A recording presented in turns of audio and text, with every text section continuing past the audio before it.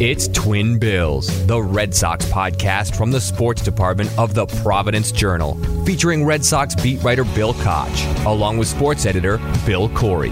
Now, Twin Bills. Hello and welcome to this week's Twin Bills Red Sox podcast. This is Bill Koch, sports editor of the Providence Journal. And Bill, it seems like every time we're doing this lately, the Red Sox have chipped another game off the wildcard lead. They're down to 5.5 as of Tuesday morning when we are recording this. So I think we're going to have to put off our post-mortem obituary edition maybe a little bit longer. Again, I don't think it's likely, but they are sort of trending in the right direction after a 6-2 road trip out west. Bill, our faithful listeners know that it's been since mid-August that you've wanted to close that back cover of the book. Just get it over with. And write the eulogy on the 2019 Red Sox season. I know a lot of fans share that feeling as well. If you go on social media, it's, I quit on this team a long time ago, Yeah. Bring on the Patriots. There's a lot of similar sentiment out there, but I think the players might disagree. I think Alex Cora might disagree. Still 25 games left, and still, as you said, a sliver of a playoff hope here. Yeah, a 6-2 road trip out west really helped the cause. Again, it's tough when you've got three teams ahead of you and you need them to cooperate and lose key games while you win. But you're sort of doing your part here, and it's September 2nd, September 3rd today, rather. And it's Tuesday, but it feels like Monday. It does. And the leaves are going to start to change soon, and our thoughts are switching to football. But you're right, the Red Sox aren't giving up on this season quite yet. And, realistically, you've got 25 games to play, and larger leads have been lost in 25 games. Red Sox fans would be quick to remind you of that. Certainly Red Sox fans of a certain vintage. You go back to the 78 team, that's the one that comes up all the time. Yeah. Jerry Remy, famously bitter over that 78 team. His popular sort of saying or phrase is, we won 99 games and we're a bunch of bums. Right. Because obviously they didn't get into the postseason, losing the one-game playoff with the Yankees. They had a 14-game lead in July that was whittled down. Now, obviously, that being in July, you have a lot more time to cut into it. Yeah. And that's why when the Red Sox lost 8 games in a row at the end of July and the start of August, the temptation was to declare this over because time was growing short, and it's grown even shorter now. Well, I think what's impressive here about this recent little run, and the fact that they're still kind of bobbing and weaving in the race, is that they're a little bit banged up. They don't obviously have Chris Sale. David Price finally came back and gave them a couple of innings a few days ago. Mm-hmm. But they're finding a way to score runs, and one of the reasons they're doing that is because Xander Bogaerts and Rafael Devers have still been just tearing the cover off the ball. And Bogaerts in particular, we should probably make note of, became the first Red Sox shortstop since Nomar Garciaparra to hit 30 home runs in what is really a career year, fantastic year for him. I think that it's sort of getting underplayed because of the performance of the team overall, but this is really a season for the ages for Bogaerts. Yeah, we've spoken about it a lot, the fact that he signs a big contract before the year, and what is that going to do to a player? We've seen some other guys sort of go into a little bit of a shell or press and think that they need to do even more. If anything, it seems to have made him more comfortable. He's taken on a leadership role this year. He's certainly proven capable of hitting in the middle of the lineup. Last year, set a new career high for home runs with 23. He's blown that away this season. By far his best statistical year as a pro. If you're a Red Sox fan, you look and you think, oh, he's only 26. Great days to come. Sure. Great days that he's having right now.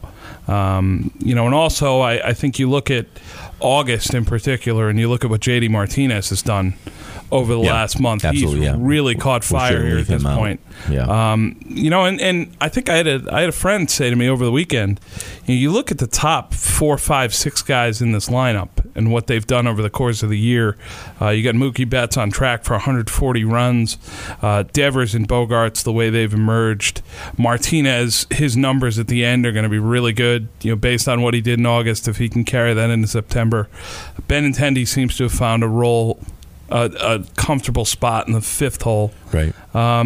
You're going to look and you're going to see the top of this lineup. Christian Vasquez as well is having a career year.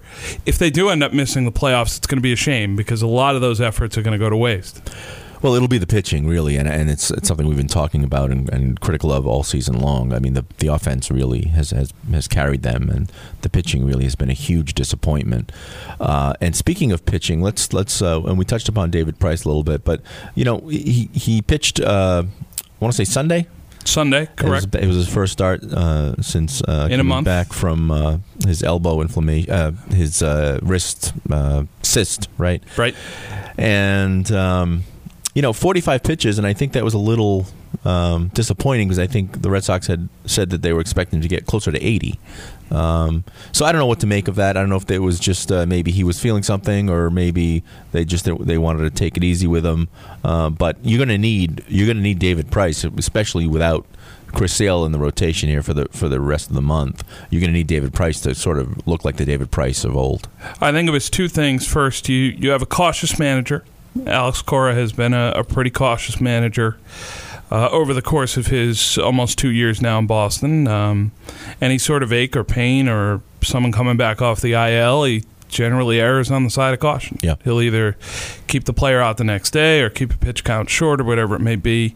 I think it's also an acknowledgement of reality here, the fact that they don't have many starting pitchers right now, and they can't have a setback here from David Price. That stretch of off days that they had, that seemed to be so frequent. It was like they were on a Monday, Friday, 4-day weekend schedule there for a while. That's going to go away here in September. And so you have Rick Porcello, Eduardo Rodriguez, Nathan Eovaldi, who's getting closer to being fully stretched out, and David Price, who sort of at the start of that journey. His next time out, you'd probably hope to get 5 innings out of him. Expanded rosters allow you to go into the bullpen a little bit more, but it's not necessarily something that you want to do. You're already sort of committed to doing it every 5th day. You don't really have another starter. Right. You could have Brian Johnson out there for 4 or 5 innings if you really want to, but he's really the only other guy who's stretched out, who's made semi-regular starts for you. So I think that's more an acknowledgement of not wanting to push Price too far. I would imagine that you might see a little bit more of that in his next start. But I think it's just looking at the reality of the situation. Their starting pitching all year hasn't really been good. And now they're injured on top of it. And so I think it just sort of, it's sort of a nod to that and the realization that they still have another month to get through. And, if by some miracle they make it to October, they're going to need these guys for then as well. What a difference a year makes. A year ago, you expand the rosters every year. You had such a big lead. It was a chance to give some veterans a rest and some position players a rest. This year is different, Bill, because you're still sort of in it and you're still playing meaningful games. And I'm sure it's going to be sort of challenging for Alex Cora to figure out, well, okay, when do I sort of throw the PawSox guys in there, right? Because I'm still trying to win these games, right? And if in the unlikely event that you actually do get into the wild card game, then you don't want a bunch of gassed ball players because you've ridden them hard for the last month of the season. So right. It's a different deal for Cora this year because because of where you are in the standings. No question. Last year you had. Basically you were going to make the playoffs from like July on. Oh my God! From really? July 4th, you were going to make the playoffs. I mean, you were looking at it and you were thinking, right? It was just a matter of how many games you're going to win. Are you going to win the division? All that. They just had such a massive lead in the wild card.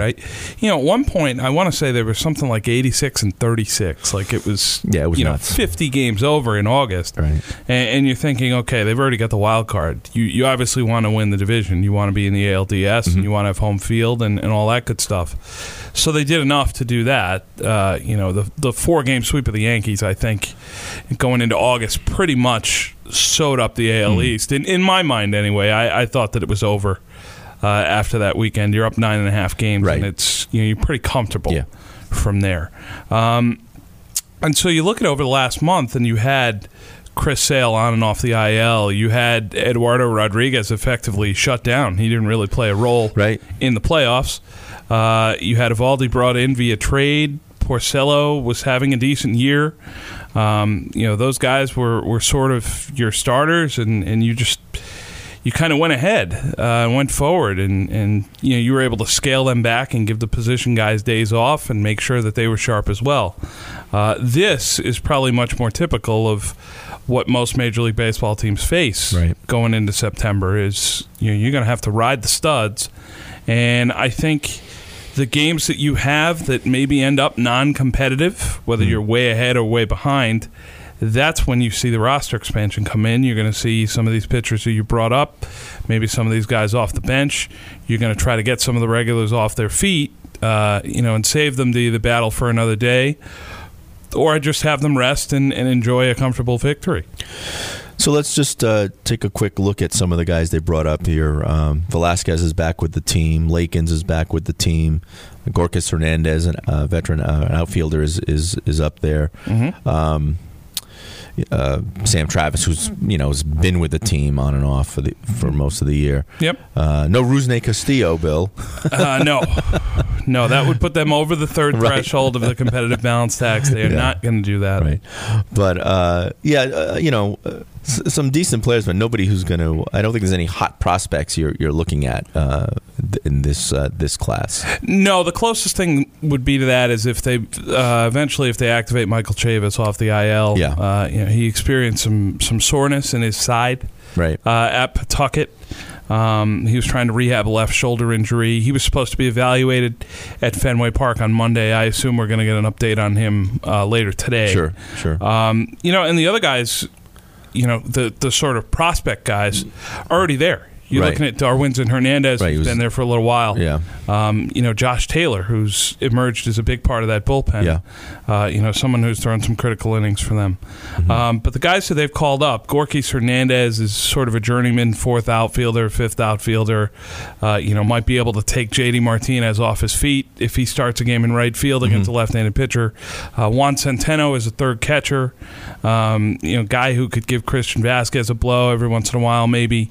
The pitchers, you've seen them all before, whether it's Travis Lakins or Hector Velasquez, or who else? Who else did they bring up? Was Velasquez, Lakins? Oh, Ryan Weber. And Weber, right. Ryan Weber. Right. Who's spent plenty of time up there. Who's been there as well. So those guys, Lakins is probably a multi-inning guy. Mm-hmm. Weber was a starter, can give you 3-4 innings in a game. Mm-hmm. Velasquez as well can probably give you 2 or 3 innings. Another guy in that group was Julie Chassin, who they just picked up. Who was released by the Brewers in August. He made 19 starts for them, had a 5.79 ERA. He's the type of guy that you might see eat innings. Whether they're up 8 or down 8. Right. In the 5th or 6th inning, you might see him out there trying to give the bullpen a rest. Who knows? You might see him make a spot start here at some point. Sure. If they're in a run of games where they play 14 in a row or something like that. Mm-hmm. A couple names who you might have expected to see, but you probably won't. Tanner Houck is one, right-handed pitcher. They're going to send him to the Arizona Fall League, and he's going to start there. Yep. He was working in relief out of the bullpen in Pawtucket at the end of the season. And Bobby Dalbec, who was brought up to Pawtucket from Portland at the end of the year. He was Portland's team MVP. Last year, he was the Carolina League MVP at Class A. So he's had 2 really good seasons in a row in the minors. I don't expect him to get a call up because you look at the Red Sox roster and you think, well, where's the playing time for him? Right. You're going to play Sam Travis against left-handed pitching. Mitch Moreland is going to play first base otherwise. Right. Michael Chavis would be ahead of him. You've also seen Christian Vasquez make some starts at first base. Dalbec is not going to play third base. He's not going to play over Devers. He's not going to be the DH over J.D. Martinez. So do you really want to start his service time clock and have him sit on the bench for 25 games? It doesn't make sense. Or would you want to send him home after another good year and say, congratulations, you've had a great year, get ready for next season. Go home on a high note. And, or do you send him to the Fall League and you say, hey, let's continue to work on what you've done throughout the year, because what you've done is really good. You've cut down your strikeout rate. You've raised your walk rate. Your power still plays.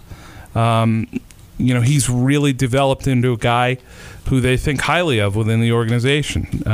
Just because he is not getting a call up here in September, I don't think that means that they're sour on him in any way. I just think it acknowledges the reality that there's a little bit of a logjam at the positions that he would play. So let's take a look a little bit ahead here at the Red Sox schedule. They've got the home run bashing Minnesota Twins coming into town tonight for 4 games? 3 games. 3 games. Yep. And with Rhode Island's own Rocco Baldelli at the helm. Boy, the Twins are quite the story this year, right? I mean, they are firmly in grasp of the AL Central. I think they're up by like 6 games. Rocco's first year as a manager, and they're up by 6 on Cleveland in the loss column. Right now. And they've hit a few home runs this year too, Bill. Holy cow! You're not kidding. They come into tonight having already broken the Major League record in a season for home runs. And then we got a month to play. They have 25 games left. They've hit 269 home runs. The Major League record was set just last year by the Yankees, the true Bronx Bombers, as we called them at the time. Minnesota has 11 different players who have double-digit home runs. It's really an embarrassment of riches. You look at the lineup for you fantasy players out there. Bill Koch, I know you're one of them. Yeah. You look at guys like Max Kepler, Nelson Cruz, they're having career years. Mitch Garver has 26 home runs out of the catcher spot. Miguel Sano has 26 home runs from third base. Just a lineup of mashers there, who can really ruin your day in a 3-game series. Yeah. And this is going to be a real test for the Red Sox pitching staff, starting with Rick Porcello on Tuesday night. He threw a really good game against them in Minnesota. I think it was 7 scoreless on 2 hits. Really controlled the Twins in a win there. Yep. The Red Sox took 2 out of 3 at Minnesota earlier this year. That was in June. Played a really good series. The only game they lost, I think, was in 17 innings. I want to say. Yeah, I think you're right. Yeah. Really, really late one, which ended up with Hector Velasquez in the game. Throwing the last 4 or 5 innings, he was the last man standing. But the Sox played very well in those 3 games. I thought they were pretty solid, and that was at one of those points in the season, Bill, where we were looking for a reason to sort of get behind them. We were looking for that turning point series. We were saying... And we thought maybe that could have been it. This could be it. Yeah. The Twins are off to a great start. They have the best record in the American League. Right. This is where the Red Sox sort of take off. And here we are in the first week of September. We're still waiting for that. Yeah, well, and they had a good series, as you mentioned. But, yeah, it just... It's been a strange season, Bill, because they have shown flashes of the team they were last year, and there were times when I thought, I'm sure other Red Sox fans thought, this is it. This is where they turn around. This is where they put things together. Right. They're going to stop playing like they played last year, and they just weren't, for whatever reason, able to sustain any of that momentum. They would have really heartbreaking and disappointing losses, and just never get on the kind of run that they needed to get on. And now, as we've detailed here earlier, they're down to 25 games. They've got 3 teams ahead of them in the wild card. So they really need to go on a run where they're playing 25 games left. So you figure are they going to go 20-5? Probably not. Probably what they need. Right, but they need to sort of come close to that. Right, because you figure these other teams aren't just going to go on these long losing streaks, and so even if they play 500, you need to be much better than that. So moving forward here in terms of the schedule, so they've got obviously they've got the Twins this week, and then they've got the Yankees coming to town. It's weird. Every win helps, but you're not going to catch the Yankees, obviously, for the division. No. So you just need to win ball games and hope that Tampa Bay and Oakland loses games. And unfortunately, you only see one of those teams for the rest of the year. I think it's just Tampa Bay. Correct. So you don't have much of a chance to sort of control your own destiny, so to speak, by beating the teams you need to beat. Because in September, unless I'm missing something, I think they're only playing Tampa Bay. No, you're right. In terms of the teams ahead of them. Obviously, obviously the Yankees are ahead of them, but the division is lost essentially. So no, you've been done with Oakland for a long time. Yep. You finished up with Cleveland a couple weeks ago, that 3-game series out there at Progressive Field. You have 4 games with Tampa. I believe it's starting on September 20th. Those will be at Tropicana Field, and when you play those, depending on this upcoming stretch, 3 with the Twins, 4 with the Yankees, 3 with Toronto, 2 with the Phillies. Then you're back home for the Giants, I believe. Yeah, that should be a fun series. Mike Yastrzemski will be here. Yeah. Carl Yastrzemski is planning on attending at least one of those games. That'll be for only an inning or 2, I'm sure. Well, Yaz can't be bothered to stay for the whole game. That'll be a fun sort of sidebar to that series. Right. And then you go to Tampa for 4, and that's going to be. You hope, at the very least, that by September 20th, that those will still be critical games. You Sure. hope that those will still mean something. That's the goal for the Red Sox. But like you said, we've been talking about the math pretty continuously on this podcast. You're looking at a stretch where you get 25 games. If you play 20-5 baseball, which is really good, you still need those other teams to go 14-11, which is a little bit below the standard that they've set to this point. Sure. If they go 16-9 or 17-8 or something like that, they're effectively going to close you out. And that's the notion of time and the thinking that time is growing short on this team. That's why we've talked about it, probably over the last month or a month and a half. It becomes more pronounced as the games get less and less. And I know we touched upon this the last time we talked, but boy, it would be such a disappointment, and it looks like this is what the reality will be, but it would be such a disappointment if they miss the playoffs because, as we've said, this is a team loaded with young stars. This was not a team that they threw together with free agents for a sort of a one-and-done ride. After last season, you got the sense that this team should be around for a while, compete for a while, be able to get into the postseason for years to come.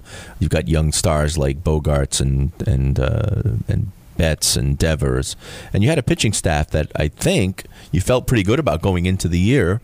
With Sale and Price at the top of the rotation, I think you're always encouraged, or you have high hopes for Erod because of his stuff. Porcello had a decent year last year, so you're thinking, well, he's a veteran, maybe he'll just have another decent year. That didn't happen. Sure. But the bullpen troubles, the starting pitching troubles, it really unraveled what should have been another strong season. And again, we're talking about this, Bill, and we have a sort of a first world problem. It's not like they're a losing team, that they're well above 500 here. Right. But, to win the World Series and win 108 games and then not make the playoffs the next season with essentially the same roster is hugely disappointing. Well, I'm not certain who said this, and maybe one of our podcast listeners will tweet at us or perhaps email us. Comparison is the thief of joy, as the old saying goes. Yeah. You're comparing this Red Sox season to last season. Right, it's a fair comparison because it's the same team. It is. And as we've found over the course of 5 months, it was probably never going to be that good again. No. They've never been that good before. No. You add on to that you're comparing what they've spent on this roster compared to what other teams have spent. Right. And you're looking and you're saying, $240 million should buy more than this. Sure. It should be more than 11 games over 500 on September 3rd. It should not be a team that misses the playoffs. All those things are fair. I would look at this team and I would say that, probably, and we'll save this for the autopsy edition, but the biggest area of underperformance compared to your investment has been the starting rotation. Absolutely. You've locked up these guys long-term, whether it's David Price, who opted into his last 4 years. He's been on the injured list twice here. When he has pitched, he's actually been pretty good. But you haven't gotten a full season out of him. Right. Chris Sale, who starts his 5-year extension next year, has really struggled. He's going to have the worst ERA of his career. He ends the season hurt. Nathan Eovaldi only made a handful of starts at the beginning of the season before he got hurt. Rick Porcello's having the worst season of his career by ERA. Really, the only guy who you can look at and say this guy performed to or above expectations is Eduardo Rodriguez, who's been a workhorse for them, and who's actually shown growth in terms of going deeper into games, being more consistent, not having that sort of blow-up start where he's out in 3 1/3 and is throwing 110 pitches. He's cleaned a lot of that up and has made a nice evolution as a guy who is getting into his later 20s. Certainly somebody who you can feel good about going forward. The biggest disappointment there, Bill, obviously, is not only what they invested in these guys, but how much longer they're tied to these guys. You look at, aside from Porcello, you have each of those 4 other pitchers under control for each of the next 2 seasons. Right. So you're thinking this is sort of going to be the group, barring a big splash trade or something very creative. This is going to be the group. So you're looking at them this season and you're thinking how much or if they can improve going into next season. And I think it's only natural at this point, based on what we've seen over the last 5 months, to sort of take the pessimistic view and say you could have a couple guys here who are on the downside now. Whether it's Price, who's getting into his mid-30s, or Sale, who everyone has looked at his entire career and said, well, his mechanics and his arm, and it's only a matter of time before his body breaks down. Are we starting to see that now, as he turns 30? You're looking at Nathan Eovaldi, and you're thinking this guy's had 2 Tommy John surgeries already. Is he another guy who's going to break down and always be on the IL? So losing sort of exposes all that. Comparing this to last season and comparing this to what other teams have spent sort of exposes all that. It heightens those criticisms, and that's how we find ourselves where we are right now. Well, as you know, spending the most money doesn't guarantee anything, but at the very least, it comes with expectations. And one of the expectations is that you at least are playing into October, and it doesn't look like that's going to happen. So that, again, is hugely disappointing. But we are really building up this obituary edition of the Twin Bills. I hope it lives up to the... It's going to be a doozy. Whenever that is, it's probably 2 weeks away. I'm going to say it's 2 weeks away. If they tread water for another week or so, I don't think we can officially rule them out. But if they're still basically 5 games out 2 weeks from now, it's pretty much done. So before we wrap up the Twin Bills this week, Bill, I want to touch upon the Pawtucket Red Sox, who finished their season last night at McCoy Stadium. Yeah. Not a very good year for the PawSox. They went 59-81. They finished last in the International League North Division. Yep. But more importantly, it is the penultimate season, as we journalists or headline writers like to say. Yes. For the PawSox in Pawtucket. That's next to last. That's next to last, if you're wondering. Right. You're next to last. Yes. So they are under contract for 1 more year in Pawtucket before they open up a new stadium called Polar Park out in Worcester. The attendance last night, I believe, was around 5,000. Now, the PawSox have not had the good fortune of good weather this year. They had something like... I think they had 7 home rainouts. I think they want. I want to say they had like 11 overall or something like that. I mean, 7 home rainouts. And it would be it's going to be interesting for me to see next year, because obviously there is, the PawSox are one of those issues in Rhode Island. It's like it's like the presidential race. You either you have a strong feeling about one person or the other person, and you maybe don't tolerate the other person's views as much. On one hand, you've got people who say, but baseball is dying. We don't want to subsidize public stadiums, and as much as I like the Pawtucket Red Sox, I'm not going to spend tax money on helping them build a stadium. So sorry to see you go, but there there's the exit to Worcester. And then you've got the other side who feel like it is such a Rhode Island institution. It brings people into the state. It brings people to spend money into the state. That the project was not only to play baseball, but sort of the anchor of a development district in Pawtucket. Obviously, it would have been backed by some public money and some public guarantees that some people were uneasy about. But I think and you can count me, and I think you in the group that feels it will be a shame when the Pawtucket Red Sox are no longer a Rhode Island institution. I've said from the start that I don't think people are going to realize what a shame this is until after it's over. Yeah. It's kind of like one of those things where, let's say you have a great relationship with somebody, and at the time when it sort of runs its course and gets near the end, you think, this can't really continue. We shouldn't go on. It's probably time to end this. Right. And maybe it's only natural to think a little later, geez, that was a pretty good thing. Maybe we could have worked on a couple things. Maybe could. Yeah. I'm not speaking from personal experience. I was going to say, is this for those who might be are you wondering, opening up the Bill Koch diary here for us? It's not my TED Talk. I haven't had anything to drink yet today. Otherwise, it'd be flowing out. That's the after the podcast version, yes. Bill Corey, okay. As you know. That's the Twin Bills Uncensored. That's correct. The Twin Bill sponsored by Murphy's, right. Our neighbors across the street. Right.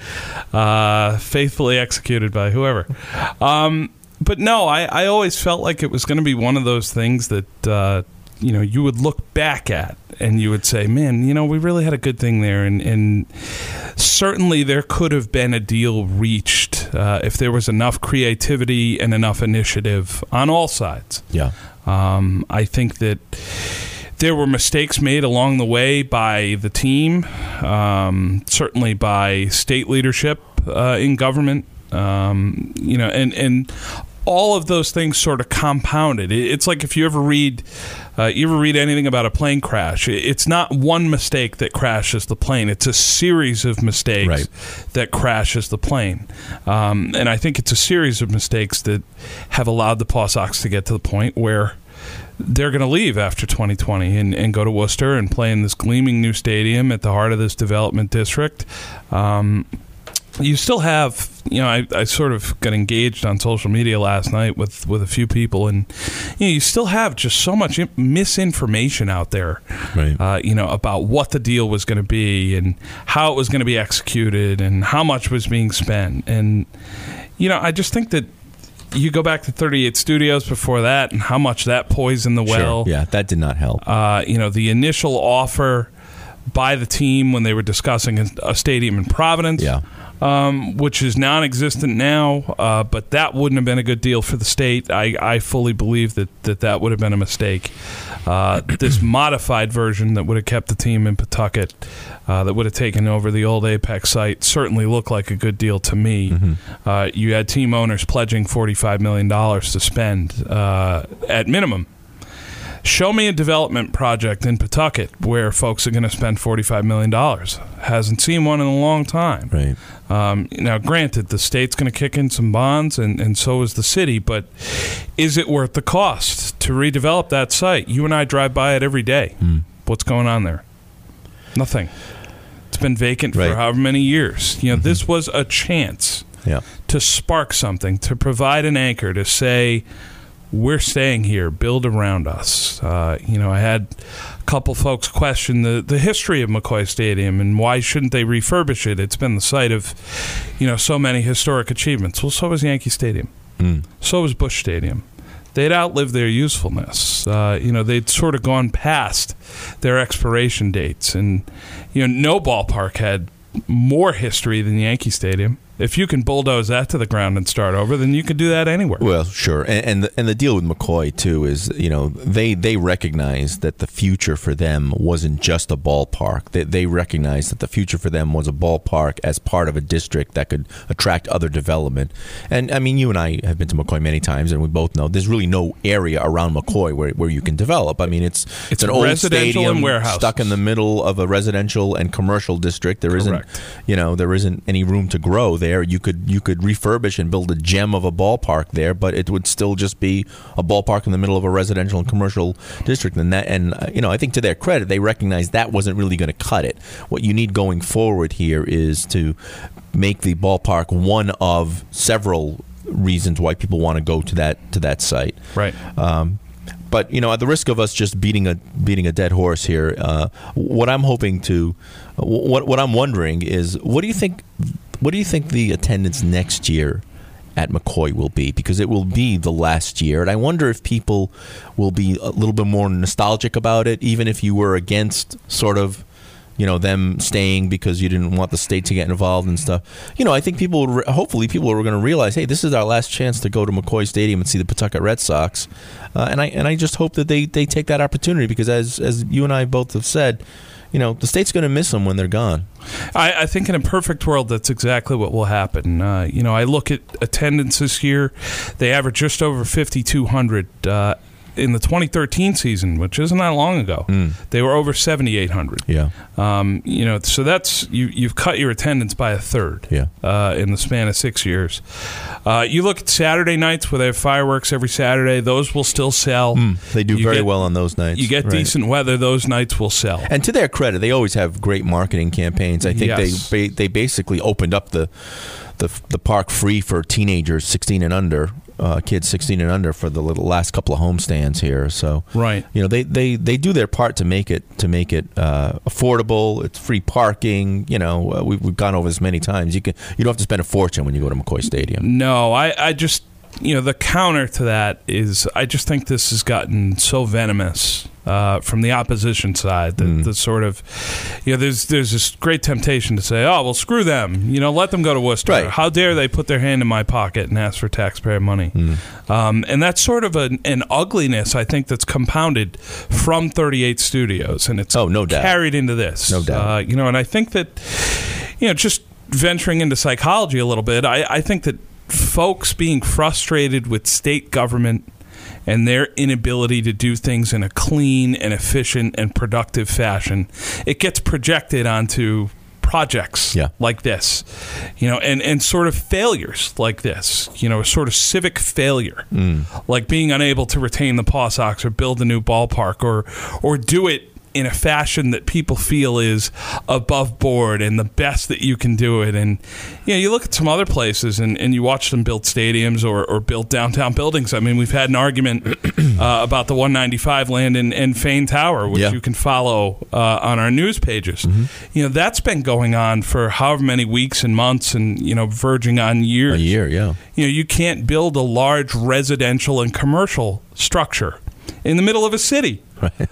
Which is pretty much made for residential and commercial structures. Right. You have pushback from that. You have, millions and millions of dollars of outside investment that's being offered that folks have no faith is going to be taken into good custody and executed well. Yeah. And so you take that element and you add it into sports and into baseball, which a lot of people are not fans of, and there are a lot of people out there who are not sports fans. Right, and they say this is even more wasteful. Right, and that's the other side of it too. I mean, there clearly are a lot of people who are not sports fans who don't really appreciate or value McCoy Stadium at all, and I get that. There's a lot of people who aren't fans of Trinity Rep or PPAC either, and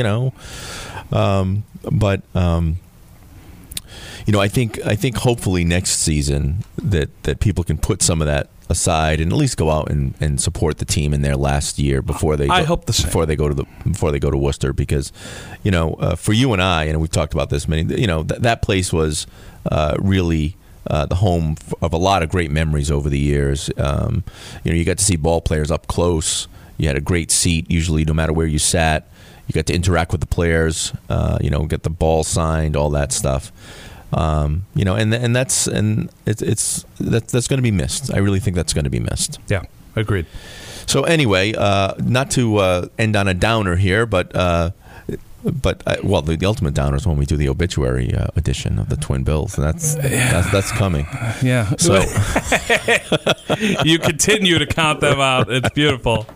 I know it's a prolonged tease, I would love to be wrong here. I would love to say, oh my God, they're going to go on a run and we're going to get to the postseason and stuff. They haven't done anything all year that's instilled confidence that they're going to do that. But anyway, Bill, we are going to be here till the bitter end with the Red Sox before we again. He forecasts a bitter end. No, here. Not a good end, but a bitter end. Well, no matter when the end comes, it'll be bitter unless they win the World Series. And I'm going to go on record saying that's not going to happen. Yes. But anyway, we will do this again in a week. Bill, before all of our thoughts turn to football, we have a few more weeks of baseball, and we'll see. We'll see if the Red Sox can surprise us and maybe make a run and keep us interested. So anyway, thanks again for another sterling edition of the Twin Bills, and we will do this in a week. Thanks, Bill.